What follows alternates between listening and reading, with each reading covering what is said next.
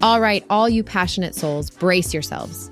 We're about to embark on a tantalizing journey into the realm of arousal, where the mysteries of the bedroom meet the cold, hard facts of science.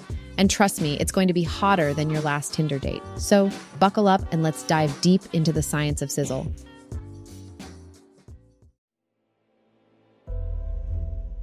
Let's rewind the clock to 1957. No, we're not talking about Elvis Presley's hip gyrations. We're diving into the groundbreaking work of two scientists, William Masters and Virginia Johnson. These two weren't just colleagues. They were, let's say, intimate research partners. And their work at Washington University in St. Louis gave us the best explanation of what happens during sex. According to their book, Human Sexual Response, there's a 4-stage cycle in heterosexual sex.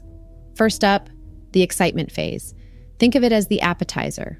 A little kissing, some petting, maybe even an erotic movie. And here's a spicy tidbit from a 2006 study by Roy Levin. 82% of women get turned on by their nipples being fondled. And guess what? So do 52% of men. Then there's the plateau phase. It's like the main course where everything intensifies. For the ladies, it's more of the same, but for the gents, things get complicated. Muscles contract and there might be some pre-game secretion. And then the climax, the orgasm phase.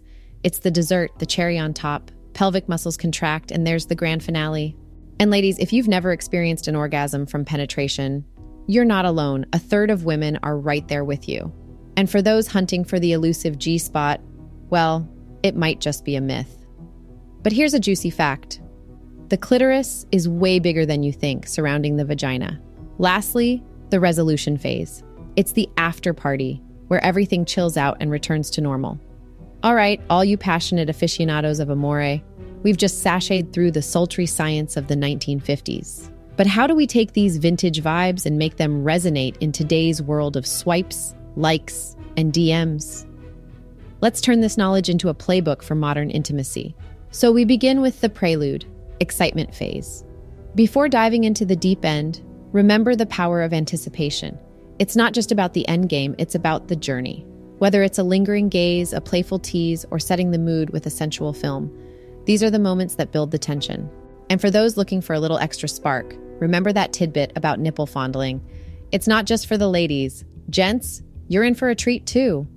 The main attraction, plateau phase. Now we're in the thick of it. This is where connection deepens and sensations heighten. Ladies, embrace the continuity of pleasure. And gents, while things might seem a tad more intricate for you, it's all part of the dance. Embrace the complexities and remember, communication is key. If you're feeling something, say something. The crescendo. Orgasm phase. This is the fireworks display, the standing ovation. But remember, it's not a race to the finish line. It's about mutual enjoyment. And for those ladies who feel left out of the penetration party, don't fret. Your pleasure map is vast and varied, and the clitoris is your trusty compass. Explore, discover, and remember. Pleasure is personal. The cool-down resolution phase. After the crescendo comes the calm. This is the time for cuddles, pillow talk, and basking in the afterglow. It's not just about physical satisfaction, but emotional connection. Cherish these moments of vulnerability and closeness.